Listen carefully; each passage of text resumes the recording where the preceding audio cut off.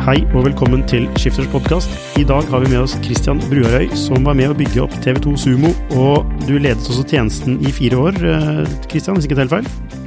Det stemmer, men jeg var jo innabords i TV2 i nesten 17 år, og mye av tiden var nettopp det å jobbe med TV2 Sumo, helt fra starten av. Og den kule gjengen som fikk lov til å prøve og feile lenge før de kanskje store strømaktørene vi kjenner rundt omkring i verden i dag. Så absolutt. Yes, og nå er du konsulent, og du jobber i mediebransjen, og du forsker du også, kan det stemme? Ja, jeg har gjort et sånt, jeg har i hvert fall vært prosjektleder på et lite forskningsprosjekt, det er riktig, som gikk på nettopp det som jeg tror har vært litt av suksessene til sånn som TV2. Det er jo når man blander teknologi og forretning, og i TV2s tilfelle også journalistikken, så må vi ha gode måter å samarbeide på. Så det her tverrfaglighet er det vi så på når jeg var med på høyskolen i Vestlandet. Da. Yes, ja, men supert. Og i dag skal vi snakke om strømming og streaming wars, som noen kaller det. My favorite, yes. Ja, og i forrige uke så lanserte jo Disney sin Disney+, som har vært annonsert ganske lenge. Og i løpet av 1 døgn så signet da 10 millioner abonnenter seg på tjenesten. Apple lanserte jo sin Apple TV Plus for ikke så lenge siden, og så har vi jo Netflix og HBO og Prime, Amazon Prime Video, og så har vi jo Hulu, som også Disney kontrollerer, og mange andre tjenester. Og så er det også rykter om at det er enda flere rettighetshavere som nå planlegger sine egne streamingtjenester. Men du, altså, tar dette helt av nå? Vil absolutt alle nå ha sin egen streamingtjeneste? Ja, det virker i hvert fall sånn. Og det skyldes vel litt at nettopp Netflix, som du nevner, da, har jo hatt de enorme veksten, spesielt i det amerikanske hjemmemarkedet. En vekst som de kanskje har sett har stoppet litt opp. Og hva gjør Netflix da? Jo, da begynner vi å se mot utlandet, og blir det de selv kaller det, en global aktør. Og da er det disse amerikanske egentlig studioene, altså de som produserer innholdet, ser behovet for hvordan skal vi komme oss direkte ut til konsumenten? Så, og det er jo ikke bare Netflix. Du nevnte Hulu, var tidlig ute av 30 millioner abonnenter per dag, sånn røffelig. Og du har sett Amazon, som har sine 100 millioner kunder, da vil jeg jo mer kalle det, fordi Prime-tjenesten er jo ikke bare en strømmetjeneste, det er jo en veldig sammensatt abonnementspakke med mange produkter. Og så har det jo da, det er jo ikke helt nytt, altså HBO har jo gått direkte til konsumenten, CBS har gått direkte til konsumenten, og så nå vises det seg at her begynner folk å se mer gjennom OTT-tjenester.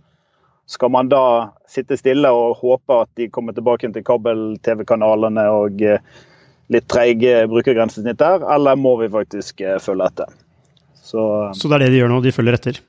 Ja, de følger etter. Og så tror jeg samtidig at, du nevnte jo Apple TV da, altså Apple TV Plus, som er jo en innholdstjeneste. Der har du mer en sånn teknologigigant som går mot innhold.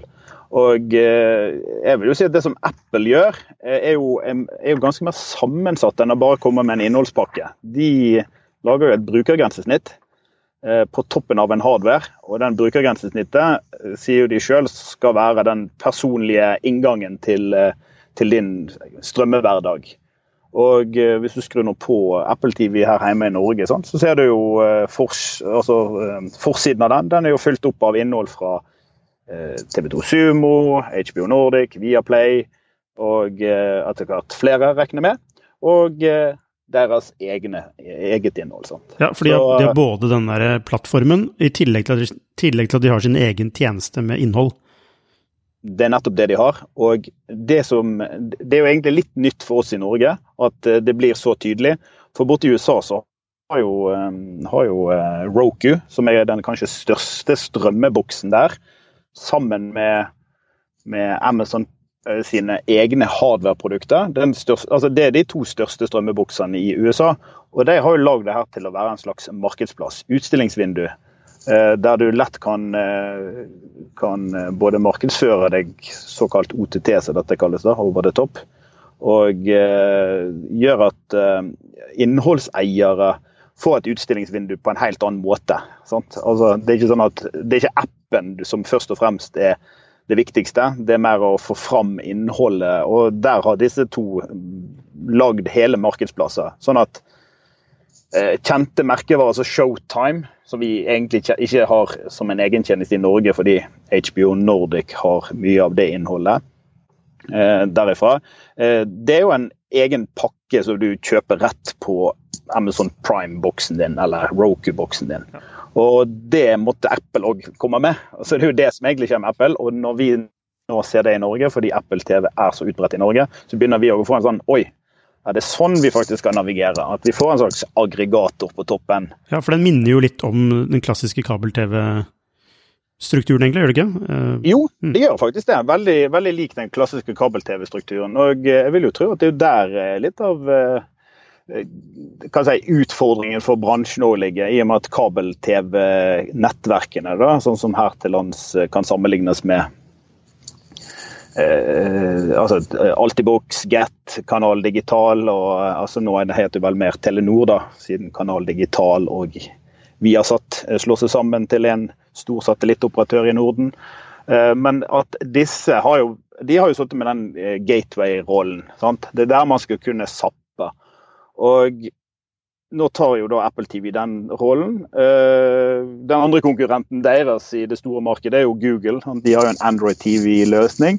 Og den dukker plutselig opp som software på nettopp disse her kabel-TV-selskapene. Sant? I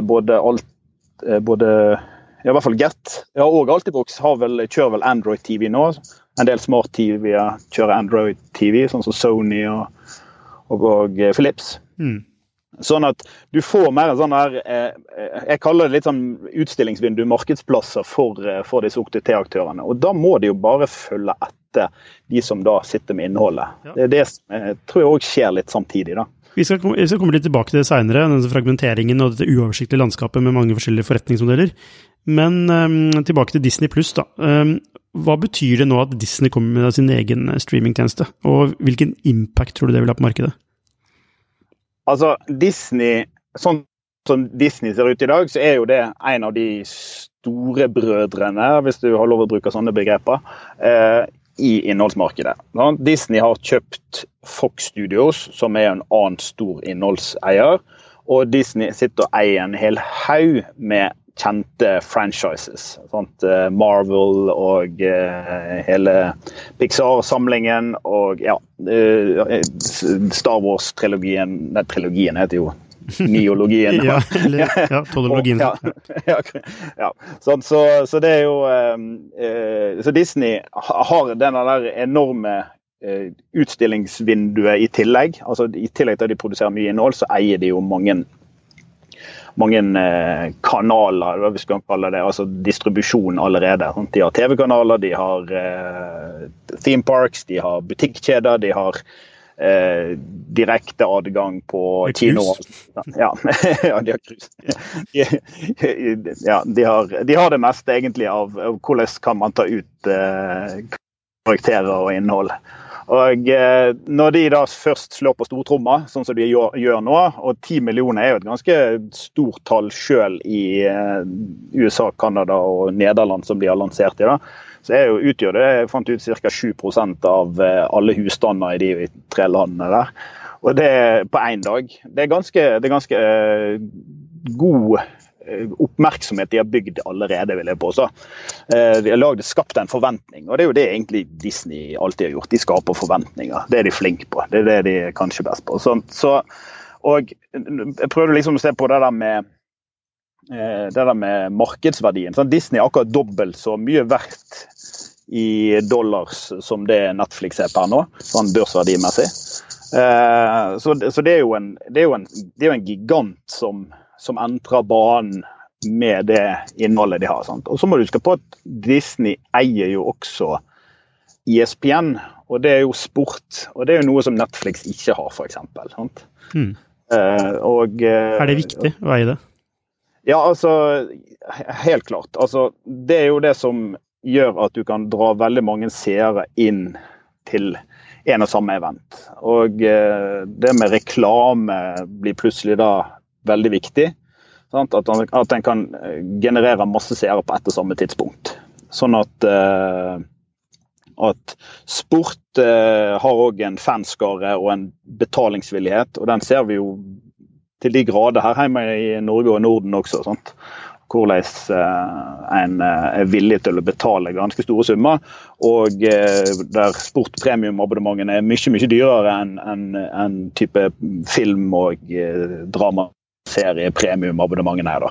Så der har jo de en forse, helt klart. Er det sånn, tror du, at det blir en slags krig mellom Disney Plus og Netflix og de andre? Altså blir det en krig mellom dem, eller er det sånn at de har forskjellige markeder, forskjellige modeller som passer forskjellige folk? Jeg vil si at altså Disney vil jo bare med navnet sitt da, treffe kanskje mye bedre rundt et spesielt segment som er familie. Og Disney eier Hulu, og Disney eier ESPN, som sagt. Sånn. Så og de kommer til å kjøre de 3 merkevarene ved siden av hverandre, også i en bundle. Sant? Og skal man da kun ha Disney Plus, eller skal en kun ha Hulu, eller kun ha ESPN, eller skal man ta alle 3? Sant? Og da hører du at det er litt sånn det familieaspektet. Netflix er jo ganske tydelig på at de prøver å treffe veldig breit, og ikke bare breit i USA, men de ønsker å treffe breit globalt. Og måten Netflix har posisjonert seg på globalt allerede da, der har vi vel kanskje Disney-konsernet litt å hente, sånn? For de har jo typisk tatt det store amerikanske ut i verden, mens Netflix nå gjør jo veldig masse koproduksjoner, lokale produksjoner, til og med her i Norge, sant? Sånn at de har kanskje fokuset mye mer globalt, mens jeg tror at sånn som Disney fokuserer nå, selv om de skal ut i verden og ut i alle markeder, så fokuserer de nok i hovedsak på det amerikanske markedet nå innledningsvis. Og det er jo kanskje grunnen til at de også lanserer bare i Kanada og USA, i tillegg til et av de europeiske landene. Da. Ja, nettopp. For når kan vi regne med å få Disney Plus til Norge? Til våren neste år nå, er det ikke det? Det er vel det som er spekulert i. Jeg vet ikke om de har vært ute og konkludert med det i hele tatt. Samtidig så ser du jo at Disney sitt kanskje kjente innhold, både TV-serien deres og ikke minst filmene deres, de ser jo du på norske strømmetjenester i dag. Og jeg så vel Disney-filmer allerede også på HBO Nordic nå, og TV2 Sumo eller Seymour, så kan du finne Disney-filmer og sånt. Sånn at de vil jo ha en liten de har et lite legg rundt omkring i verden hvor de klarer å dra tilbake igjen rettighetene, eller skal vi kjøre de litt dobbelt, sant? Det er jo dette som tar tid når du er både en innholdsprodusent som distribuert innholdet ditt i 10 år rundt omkring gjennom andre kanaler og tjenester, sant? Mens nå skal de prøve å gjøre det direkte på egen hånd. Da er det gjerne en langsiktig filmavtale som blokkerer litt for muligheten til å gjøre det i dette landet eller dette landet. Eller de kan bare gå sånn halvveis inn, kanskje. Ja. Men Disney vil altså være en betydelig størrelse, egentlig, inne i strømmemarkedet? Det er ikke noe tvil om det?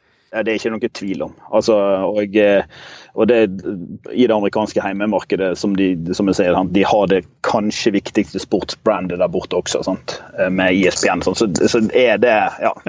Men også med tanke på, de eier rettighetene til det som er mye av kjerneinnholdet til norske strømmetjenester, sånn type Viaplay og HBO Nordic, så er det jo en del Disney, i den grad de skal komme og angripe det norske markedet, så har de jo det kort å spille på, at de kan trekke ut innhold fra eksisterende aktører. Ja, men da er det jo selvfølgelig jussen som ligger i det, sant? Hvor lenge varer den avtalen? For den avtalen er jo skrevet under. Det er jo ikke bare å trekke det ut heller. En må gjerne forholde seg til hvor lenge den avtalen er. Og hvis du husker tilbake igjen for kanskje 2 år siden, eller 3 år siden, da Netflix da Netflix fikk beskjed av Disney, nei, nå kommer vi til å trekke, dere får ikke flere av våre produksjoner lenger, vi kansellerer avtalen. Og Da begynte man jo allerede å spekulere. Ok, dette fordi Disney skal ut med egen tjeneste. Sant? Og det er jo 2 eller 3 år siden. Sant? Så dette her, den forventningen har jo Disney bygd, eller man kan også si, de måtte allerede begynne posisjoneringen da for å kunne gjøre seg bemerket. Og så et annet moment er jo at sånn som her i Norge, så er det jo flere av kabel-TV, eller disse TV-distributørene som har ABC On Demand, som er og Disney Plus, som er sånne strømmevalg i sine pakker, sant? Og det er jo tjenester som kommer fra Disney. Altså ABC Studios er jo Disney sitt TV, sitt TV-produksjonshus. Ja, og kanal da, i USA, så ABC er jo TV-kanal i USA. Så Disney er egentlig ganske gjennomsyret på mange forskjellige måter inn i generelt TV-innhold? Ja, de har vært flettet i alle mulige ledd. De har ikke vært så veldig djupt inne i distribusjon rundt omkring da. Men det at de har bygd ulike pakker og rettigheter, og ikke minst det at de har kjøpt Fox, studiodelen av Fox, da, de som produserer spillefilm og dramaserier. Så har de på en måte vært, har de en veldig, veldig stor rekkevidde, men også mange produkter. Da. Så det er ikke bare å hive alt inn i Disney+. Det er det ikke. Nei. Men det norske markedet har vi også en del strømmetjenester. Vi har TV2 Sumo, hvor du har jobbet. Vi har Dplay, Viaplay og HBO Nordic. Du har Riks-TV sin Stream. I tillegg til at kabel-TV-selskapene lanserer jo sine egne apper og tjenester. Hvordan vil denne slags globale strømmekrigen, da, eller som man kan kalle det, hvordan vil det påvirke norske tjenester? Vil norske tjenester til hvert ikke være relevante, eller? Ja, du glemte jo kanskje en av de aller største som er NRK. Ja, selvfølgelig. Sant? Og det er jo nettopp kanskje grunnen til at jeg nevnte de, og selvfølgelig TV2 og de andre. Det lokale innholdet står jo veldig sterkt, sant? Og du ser til og med kulturministeren og i statsbudsjettet, sant? Kan vi finne mekanismer som gjør at vi kan sikre norsk innhold, sant? At det ikke bare for strømaktører å komme til Norge eller Europa. Vi må kanskje legge oss en europeisk lovgivning også her. Da, sant? Men hva slags innhold er det vi egentlig har? For meg så virker det som det egentlig bare det er en reality, Skal vi danse og Farmen og den type ting, og så er det kanskje noen TV-serier, men du har kanskje mer oversikt over dette markedet her. Har vi noe godt innhold? Kan 5 millioner mennesker produsere godt nok innhold som kan være en relevant konkurrent til disse globale aktørene? Ja, sant, det er jo der hvis du tar noe fra TV2 som jeg kjenner best, og selvfølgelig også NRK, så er det jo mer det her samfunnsoppdraget som det snakkes om, sant? At innholdet er ikke bare fiksjonelt, og det skal også være med substans, og det skal være nyhetsdekning. TV2 har jo suksess, sånn så, ta for eksempel Åsted Norge, er jo et kjempepopulært program i Norge, som egentlig er litt sånn, det er ikke helt tidløst, fordi det fungerer best når det går live, men det har jo noen veldig sterke historier. Vårt lille land, den type ting. Sant? Du har innhold som produseres, som ikke er den klassiske dramaserien fra HBO, men som har gode historier som kan fortelles. Da. Jeg tror nok den forsen ligger. Så har du selvfølgelig at TV2 og andre gjør dramaserier, og det ser du på Viaplay. Det er det de satser på i den film- og seriepakken sin. Det er jo egenutviklet drama. Og for det er det, sånn som jeg leser de da, de har egentlig bekjempet denne her store amerikanske tilstrømmingen av innhold. Ja. Så jeg vil jo påstå at så lenge en klarer å produsere godt lokalt innhold og hele tiden innovere og flytte seg, så vil den være relevant også. Det er jeg helt sikker på. Men det er jo litt det som du er inne på, hvor mange er det plass til, sant? Ja, hvor mange er det plass til? Ja, hvor langt det er tau. Sant? Det er jo Men er det plass til færre enn det der i dag? I et stadig mer konkurranseutsatt marked? Ja, jeg vil jo anta at både jeg vil ikke si at det, fordi det heter NRK og TV 2 I dag, men altså at du må ha noen som har det der særegne lokale fokuset, det det plass til. Helt klart. Så det litt på forretningsmodellen, sant? Nå kommer alle inn med betaling av altså abonnement. Det det som alle kjører modellen sin på. Og så leser du plutselig at oi, her har Dplay, som kanskje ikke har den store oppmerksomheten med noen sånne reality-serier, da, så plutselig får de enorm seing fordi innholdet ligger ute gratis bak en annonsemodell. Og kanskje det går an til å innovere I dette området.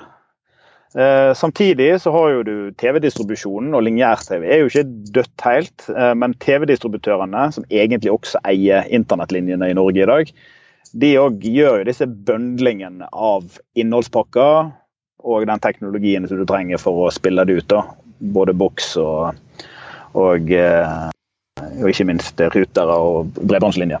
Så det noe I hele forretningsmodellen som gjør at det plass til det her, men det når at Disney sier at ok, her kommer det en Star Wars franchise eksklusivt på denne pakken, så flytter det store seerskarer til og med I Norge. Sant? Så, og så kan det hende at når den serien ferdig utspilt, det tar vel kanskje 2 måneder, 3 måneder, så meldes en av, eller en blir stilt over for det valget. Her var det såpass mye godt innhold, jeg blir værende. Og jeg tror det det som det viktige for disse tjenestene, og kanskje der Netflix har vært dyktigst, da. Det til å hele tiden fylle på med innhold til de riktige segmentene. Ja, nettopp. Det som, unnskyld. Ja. Ja, og en av de tingene som når jeg var I TV 2, som jeg påpekte veldig ofte, det var jo det her med at TV var så farget av en sånn høstsesong og vårsesong. Sant? For det var jo programmert opp mot når annonsekronene tilgjengelig. Men det gjorde jo at strømmetjenesten Sumo, som da skulle ha 12 måneders drift, kanskje ble litt sånn fattig, ikke bare kanskje, ble jo fattig med innhold I sommersesongen og når vi kom til desember, sant? Ja, altså, ja ikke sant. Og det da Netflix lanserer sin Stranger Things, eller altså, ja. Helt klart. Ikke sant? Altså, man tar ikke utgangspunkt I brukerbehov, men tar utgangspunkt I annonsørbehov. Nettopp, sant? Og HBO gjorde jo alltid det her, borte I USA, sant? Deres serier de startet jo alltid I april, før, og det var jo da reklame-TV som stjal alle seerne I USA, det var jo da de tok egentlig sommerferie, sånn, så derfor var jo alltid Game of Thrones så store, de hadde jo sin nye sesong kom I april, men også HBO innså jo det at når de skulle drive med denne type abonnementstjeneste, så var det litt dumt å slippe alt I april og ikke komme med noe så helst etterpå. Så de har jo tilpasset seg det. Men la oss snakke litt om annonsemarkedet, fordi altså, TV-reklame har jo vært knyttet til godt TV-innhold, men når de fleste da går en sånn premium-vei, så må det jo åpne seg en mulighet I reklamemarkedet, som du var litt inne på nå. Vil vi se flere altså, reklamedrevne streamingtjenester? Og på den ene siden, på den annen side så man jo vant til, altså man blir jo vant til å ikke se reklame, fordi man betaler for tjenesten. Og blir det da en enorm friksjon da å se reklame? At du blir sånn superirritert? Litt vanskelig å svare på det. Ja, altså, det fine med reklame da, hvis du skal se det fra et forretningsperspektiv, det at du kan jo få ekstra betalt når du har noe veldig populært, sant? Altså, fordi du får betalt på bunnlinja av hvor mange som faktisk ser programmet. Mens en abonnementstjeneste, så holder det egentlig at abonnenten abonnerer. Han trenger jo faktisk ikke å se. så det jo de to motsetningene som ligger I de to mest kjente modellene der.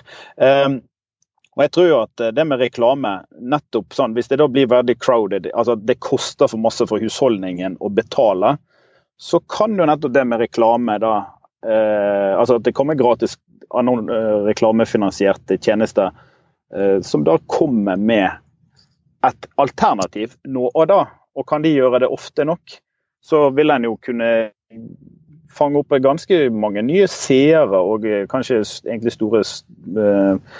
store publikumskarer, sant? Bare med å være reklamedreven. Og jeg vil jo si at hvis du kikker til TV 2 I Danmark, TV 2 Danmark, så har de sin Play-tjeneste. Der har jo de en sånn modell at du skal betale uansett, men du kan betale litt mindre enn 79 kroner som tjenesten deres koster. Du kan betale 49, men da får du reklame i forkant, sånn at du lager en sånn liten hybrid. Og det, sånn som jeg har forstått, så er det et ganske populært produkt i Danmark. Vi ser også det samme i USA, der CBS, som har liksom vært den store reklamedrevne kanalen i mange år, sant? Med Big Bang Theory og mange andre kjente sitcoms som har i hvert fall vært med og drevet tjenesten da.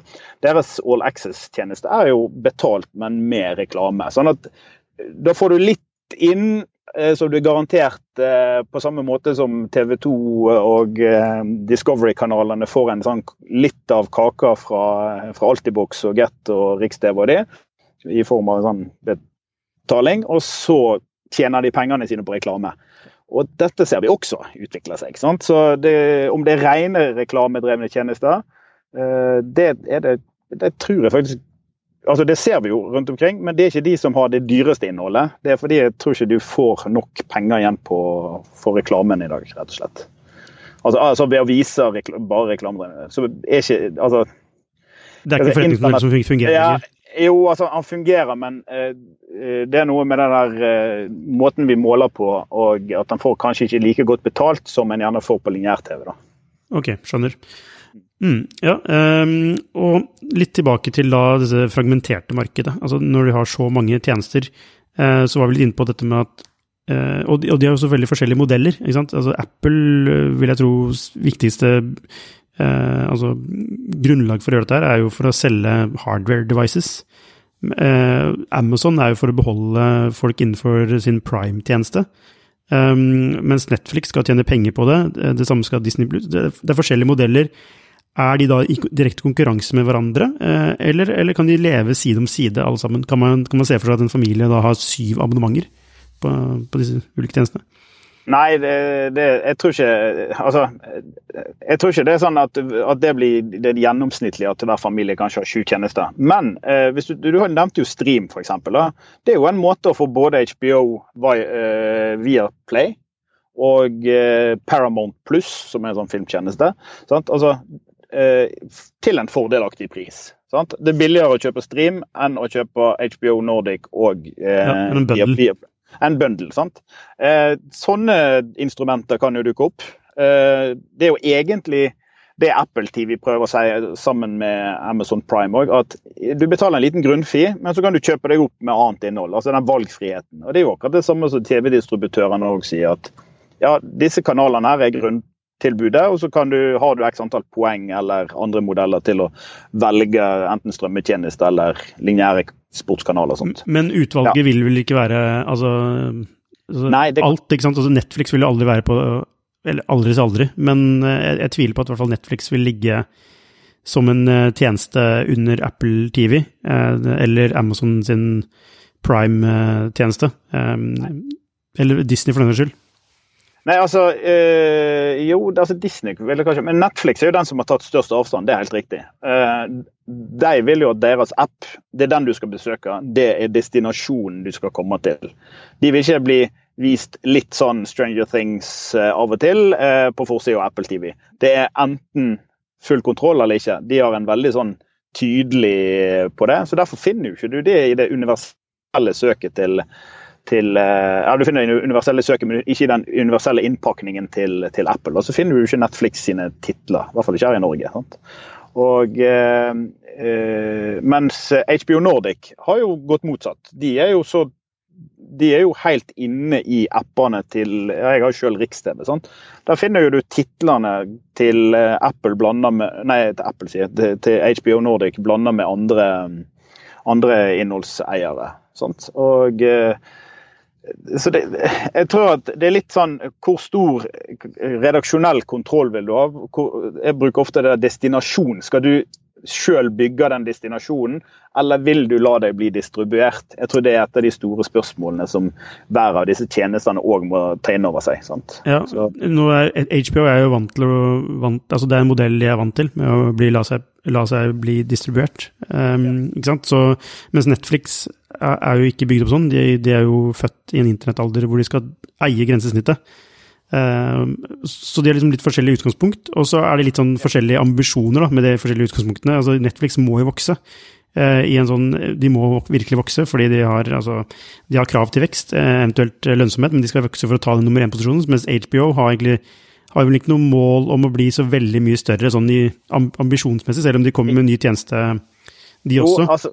De har nok litt annen, det er jo HBO-brandet, som blir brukt når de lanserer HBO Max i mai neste år. Ja. Sant? Men HBO er jo nå eid av Warner Media, eller det har det jo vært lenge da, men det mest interessante er jo at Warner Media er jo eid av AT&T, og det AT&T og Warner Media nå skal gjøre, det er jo å samle alt av Warner sitt innhold, Warner Bros.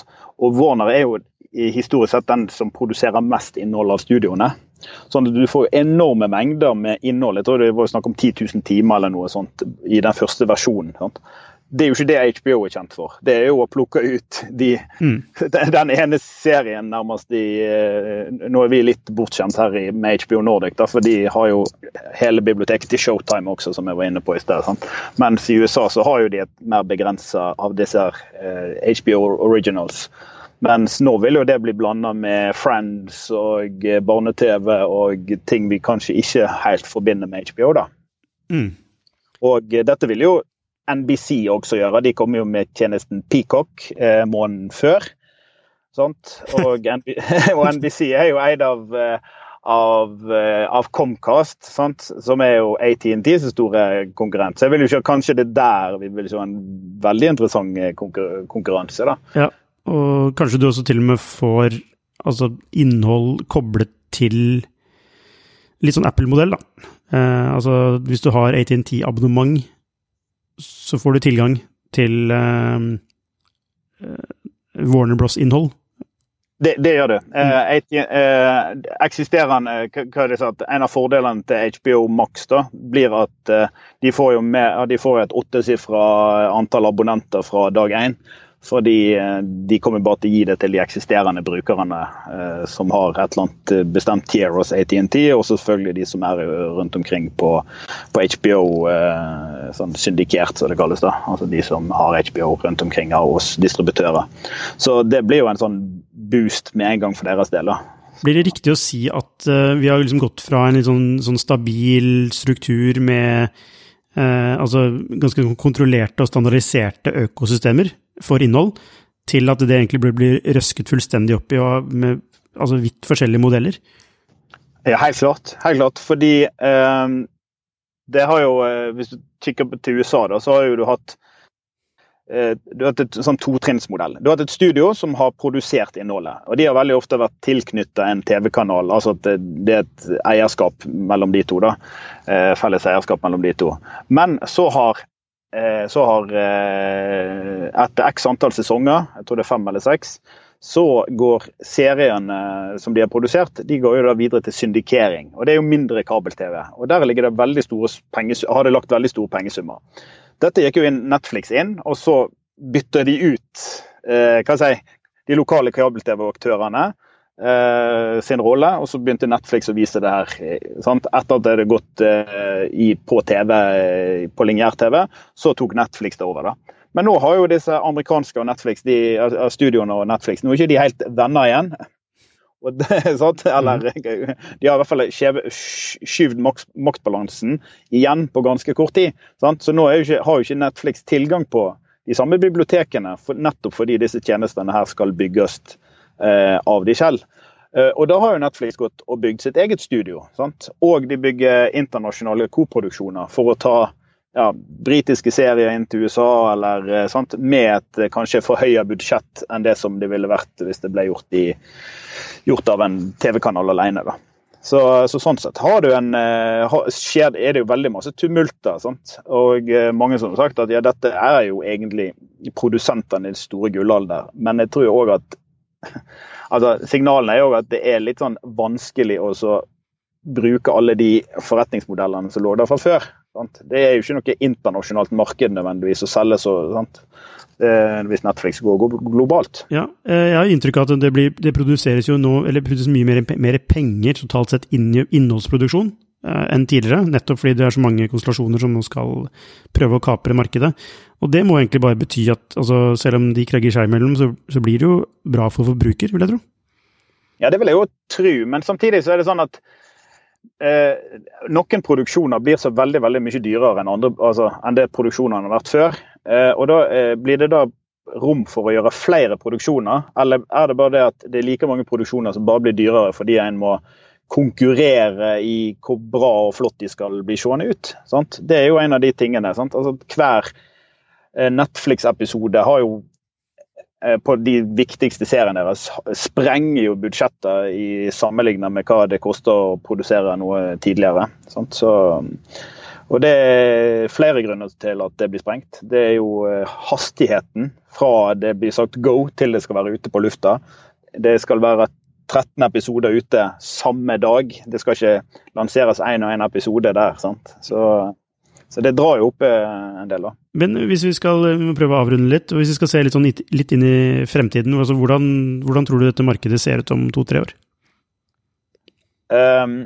Jeg tror at vi kommer til å se en del allianser, det har ikke vi snakket som helt om da. Hvis vi bare sier litt i Europa, sant, så har du BritBox som ble lansert denne måneden, der BBC og deres store konkurrent ITV, de går jo sammen og lager en tjeneste som skal gi britisk innhold. Så har du Join i Tyskland, som da ProSiebenSat og Discovery, som går sammen. Her snakker vi om kanskje de bitterste fiendene, eller konkurrentene om seerne, går sammen om prosjekter, fordi de ser at, denne globale påvirkningen som skjer her. Hva skjer i Norge da? Sant? Eller hva skjer i Norden? For vi jo litt sånn skandinavisk-nordisk avhengig av hverandre også. Viaplay har jo en ganske så solid posisjon i Norden, sant? Med 1,5 millioner Viaplay-kunder. Sant? Så de står jo ganske sterkt. Men hva med et TV2 Sumo? Hva med et Dplay? Hva med et TV2 i Danmark? Sant? Så jeg tror at vil vi se noen allianser? NRK og TV2 jo Riks-TV sammen, sant? Det jo mest naturlig at vi så noe enda tettere. De støtter jo begge stream, sant? Så det noe mer som skjer her, sant? Det tror jeg det ene tingen som vi blir nok seende på en del sånne samarbeid.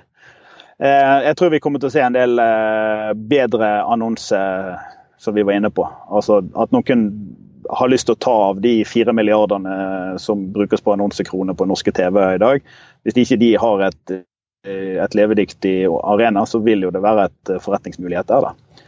Og så det jo en jag på å få teknologien til å fungere, spesielt på sport.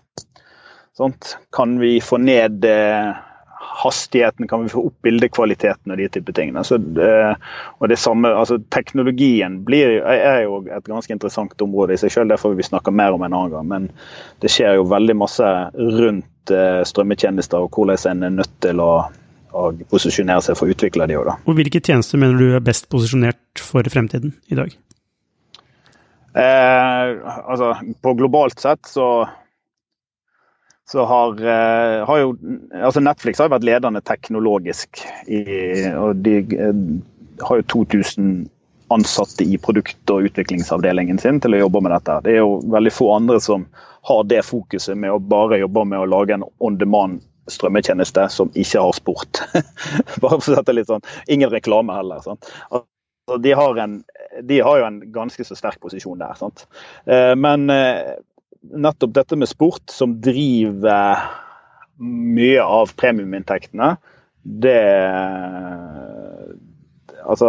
Kan det bli en utfordring for Netflix at de ikke har det?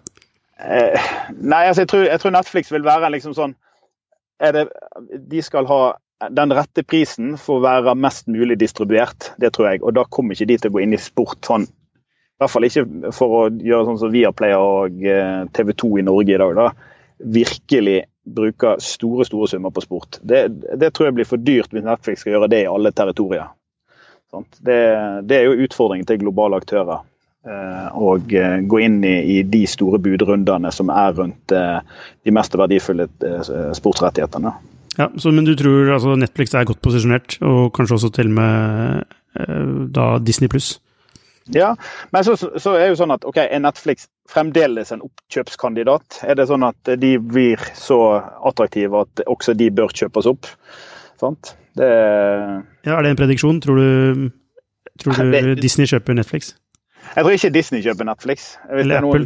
Ja, det kanskje Apple som har vært den heiteste til å kjøpe Netflix, da. Eller Apple kjøper Disney, som de henger jo litt sammen. Ja, de har jo litt felles eierskap, det har de jo. Det var jo noen Pixar-aksjer som gikk til, men det jo familien til Steve Jobs som eier vel, det ikke Apple selv, så ja. Nei, men det bare, jeg ser et slektskap mellom Pixar og Apple, altså i forhold til kvalitet og ja, altså det ligger noe, ikke sant, versus Netflix da, som liksom litt sånn kreti og pleti. Du har bra ting på Netflix også, men det også veldig mye dårlige ting, så det sånn ja. Men du, Christian, tusen hjertelig takk for tiden din. Det har vært interessant å få lære mer om streamingmarkedet, og lykke til videre med konsultasjon i mediebransjen. Takk skal du ha, Lukas. Vi snakkes. Hei.